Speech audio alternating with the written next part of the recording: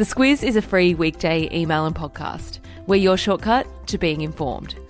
Our weekday podcast is brought to you by CommBank. CommBank's Start Smart program is designed to change the way young people think about finance.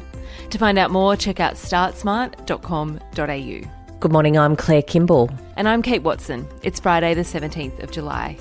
In your Squiz today, a look at how Victoria's lockdown is tracking, Twitter's security breach, Donald Trump dumps his campaign manager, and the best gift for wine lovers. This is your Squiz today. With cases climbing in Victoria, Claire, we start there. Yesterday, 317 cases of COVID-19 were recorded.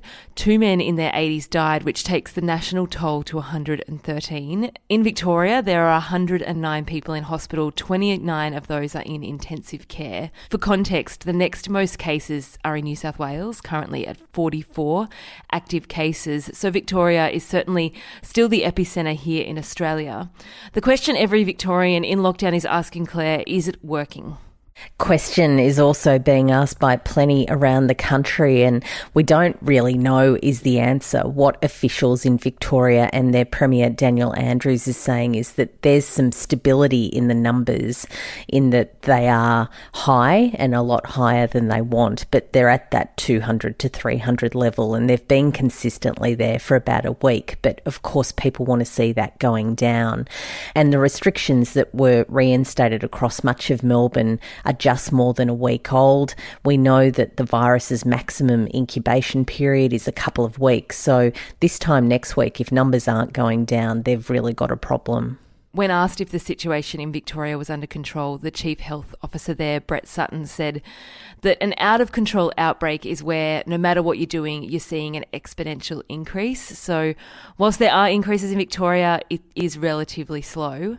To the other angle in all of this, the economy. Quite a bit of talk about jobs this week. Official employment figures show a rise in unemployment last month, Claire. So that's those who are out of work but are looking to re-enter the workforce. And of course, the devil's in the detail with those numbers. That unemployment rate climbed to a 22-year high of 7.4% in June. That's a 0.3% mark up on May, though what's happened is 210,000 jobs were created in June. That's of course come as the economy has started to open, lots of hospitality jobs, cafes, restaurants opening, that sort of thing.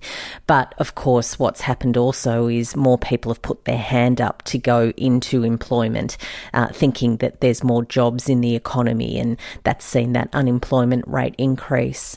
And we hate to finish on a downer, but the government's actually estimated that the real unemployment rate is 13.3%. So that number includes those who have lost their jobs and have then stopped looking for a replacement.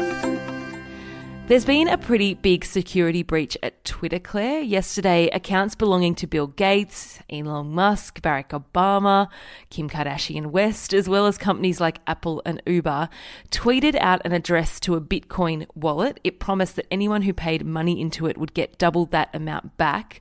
It screamed scam, and turns out it was. Yeah, and about 300 people did actually send some Bitcoin.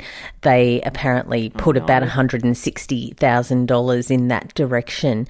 Twitter's response is one of mortification. Its CEO, Jack Dorsey, says that we all feel terrible this happened. They're looking into it now to work out exactly how that security breach was allowed to happen. To the US election campaign, and President Trump has dumped his campaign manager, Claire.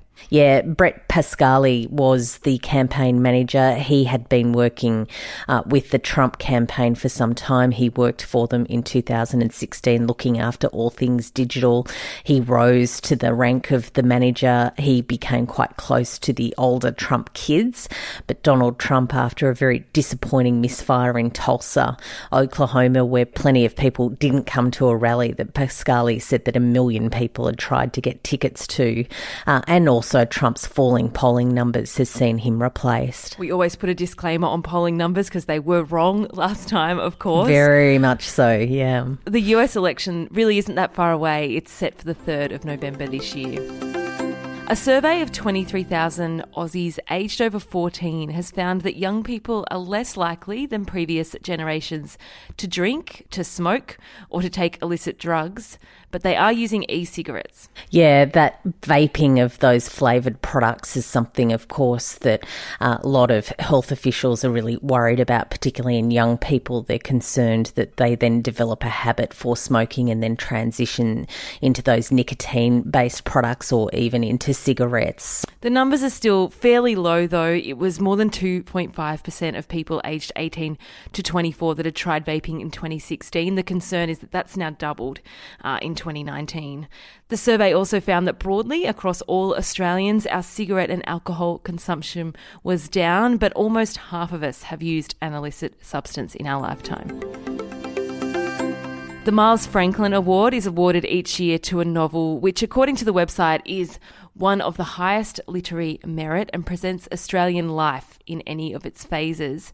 Every year, Claire, we cover the Miles Franklin winners, and every year I add the winner's book to a long list of books that I intend to read.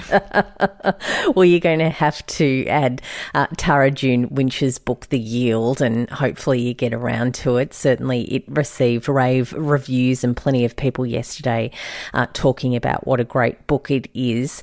Winch herself says that it was really a bittersweet win. She beat her mentor, Tony Birch, to take out that $60,000 prize. It's on the list. To Friday Lights, Claire, and there's a good gift guide for those who like wine. Yeah, if you're in a bit of a gift-giving rut, it does really help to have a good guide, and we've got one there for you today. Friday Lights is, of course, a section of the Squiz Today email. You can find the link in there. I'll also put it in your episode notes and send it directly to all my mates. And for those who are into movies based on real life, Hugh Jackman's latest Bad Education might be worth checking out. It's all about a school superintendent, so like an administrator, who steals millions of dollars from a public school district in Long Island. We both really enjoyed this one. It's also got Alison Janney, who I think is really terrific. And yeah, it's an incredible story. I'm really sort of enjoying these bio kind of picks at the moment. Yeah, you can watch that on Foxtel. Before we go, the email subject line today, Claire. I've got a line from the Beatles song, She Came In Through the Bathroom Window. The lyric is, didn't anybody tell her? Didn't anyone tell Demi Moore that working out of your bathroom that's wall-to-wall carpet is potentially going to get a lot of attention when you post a picture of it on the internet? She did put an Insta post up, which has immediately gone viral. In the background is a toilet. Is she working out of her bathroom, or is her toilet in her bedroom? That's my question. No, look, she's clarified that to say that she's been putting together a podcast.